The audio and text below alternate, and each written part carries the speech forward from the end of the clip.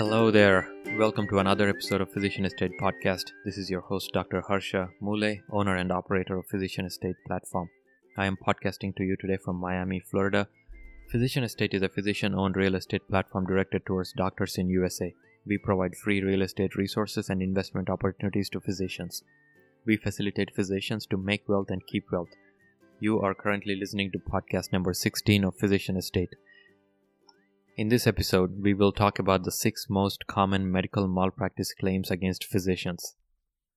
In a brief introduction, let's talk about medical malpractice.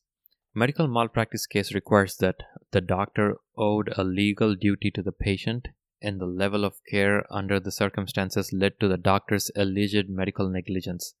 To prove that a doctor owed a legal duty of patient care, the patient must first be able to demonstrate that a doctor-patient relationship existed at the time the alleged medical malpractice occurred. In treating a patient, a doctor must have a skill of average healthcare provider who practices the similar specialty.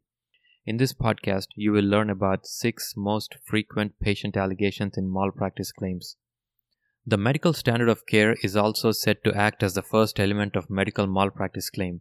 Once the appropriate standard of care is established, the defendant's, that is doctor, failure to provide standard of care that in turn resulted in patient injury, plaintiff injury are the next elements that has to be established in successful medical malpractice claim. The information presented in this podcast has been gathered from 2 thoroughly performed research studies done by the Doctors Company and the Cooperative of American Physicians. Together, these studies evaluated 484 claims against hospitalists that closed. Now let's talk about the 6 most common medical malpractice claims. Number 1. Wrong, delay, or failure in making diagnosis. These allegations arose when patient's condition was wrongly diagnosed or there was a delay in diagnosis which was detrimental to patient's health. The conditions that frequently involved inaccurate or delayed diagnosis include the following. Intestinal disorders such as intestinal obstruction, perforation, and vascular insufficiency, 16% of the times. Cerebral artery occlusion or acute CVA, 7%. Acute MI or cardiac arrest, 6%. Sepsis toxic shock syndrome, 5%. Pulmonary embolism, 5%. Spinal epidural abscess, 4%. Lung cancer, 4%. Viral and bacterial pneumonia, 3%. Subacute and acute endocarditis, 3%. Aortic dissection or aneurysm, 3%. Number 2. Improper management of treatment. This allegation is associated with decisions about patient's care after the diagnosis has been made. Examples include improper treatment of the following conditions. Venous thrombosis in patients with risk factors for thrombosis but was not on prophylaxis. Pyelonephritis, DIC and loss of lower extremities. Inadequate assessment of foot and decubitus ulcers resulting in sepsis, and inadequate management of diabetic patients with ketoacidosis. In some of these cases, the patient was not evaluated or managed for a specific period of time that experts considered excessive. Point number 3. Medication-related error. This allegation was brought out in a number of such situations. Respiratory failure caused by excessive doses of narcotics, sepsis or loss of limb from lack of antibiotics or delay in sepsis protocols, toxicity resulting from a failure to monitor medications such as gentamicin, vancomycin, etc. Retroperitoneal hematomas and bleeding from various sites resulting from failure to discontinue anticoagulants prior to surgery. In some cases, multiple system failures led to an injury or death. Point number 4. Unwarranted management or delay in medication or treatment procedure.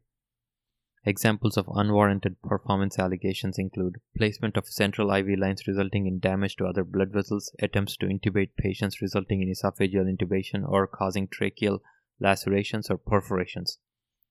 Patients also alleged delays in treatments or procedures, including delayed blood transfusions or blood product transfusions for GI bleeding, resulting in hypovolemia, and chest tube placement for pneumothorax that was delayed until after the patient suffered respiratory arrest. Point number 5. Inadequate treatment. One of the best examples is when a patient's cardiac medications are not addressed adequately prior to transfer or discharge, resulting in MI or cardiac arrest. Other examples include failure to treat urinary tract infections leading to sepsis, failure to treat DKA resulting in dehydration and renal failure, and lack of treatment for cardiac tamponade leading to cardiac arrest. Last but not the least, point number 6, inadequate monitoring of patients' physiologic status. Patients with cardiac symptoms not being monitored on telemetry, eventually patients unfortunately suffered cardiac arrest. Brain damage resulting from failure to monitor patients who experience hypoglycemia following changes to their insulin orders. Respiratory arrest in patients clinically recognized as having obstructive sleep apnea who were prescribed narcotic pain medications. Although most of the content presented in this podcast seems pretty basic, the goal of this podcast is to highlight the importance of topics that often fall through the cracks and eventually get physicians and patients in trouble. I hope that you picked up at least a few key topics from this podcast, and I hope you include them in your practice. Please practice thoroughly, keep your patients safe, and stay safe. Well, that should bring us to the end of this topic. Thank you for listening to another episode of our podcast. In the next episode, to receive more information on real estate resources for physicians and to get updates on real estate investment opportunities with Physician Estate, please subscribe to our newsletter at physicianestate.com. Do not forget to take advantage of our 2 new free ebooks, ABCs of Real Estate Syndication for Physicians and How to Avoid Medical Malpractice Lawsuits. These will be available on our website. Signing off for now, this is your host, Dr. Harsha Mule. Until next time, make wealth and keep wealth.